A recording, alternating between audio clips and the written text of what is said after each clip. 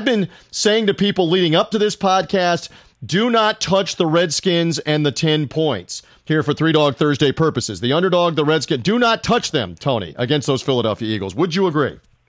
Well, I as the homer in me says, yes, they should blow them out, but we haven't seen Carson Wentz play.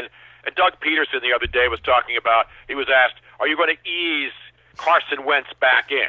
Nobody eases back into a regular season opener in a divisional game, in your home opener against the dreaded divisional rivals, the Washington Redskins, and they always seem to play tough games. So I know the left side of the Washington line is a disaster area right now. Are you playing left tackle Sunday for the Redskins? You're not. You're confirming now you're not playing left tackle for the Redskins. Yeah. I'm not up to 3 bills yet, but give me a couple more weeks and a couple more cheesesteaks, and I may be big enough to play left tackle. But not only is it the left tackle situation with no Trent Williams, it's their left guard situation where former Giant great Eric Flowers is lined up there, and Donald Penn, who's 38, lining up at left tackle.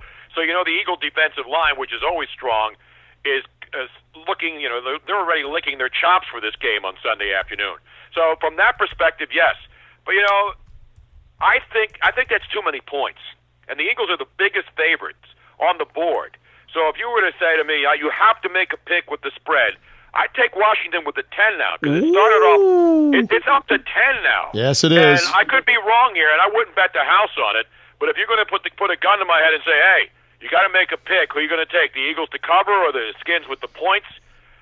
I'm going to say Washington with the 10.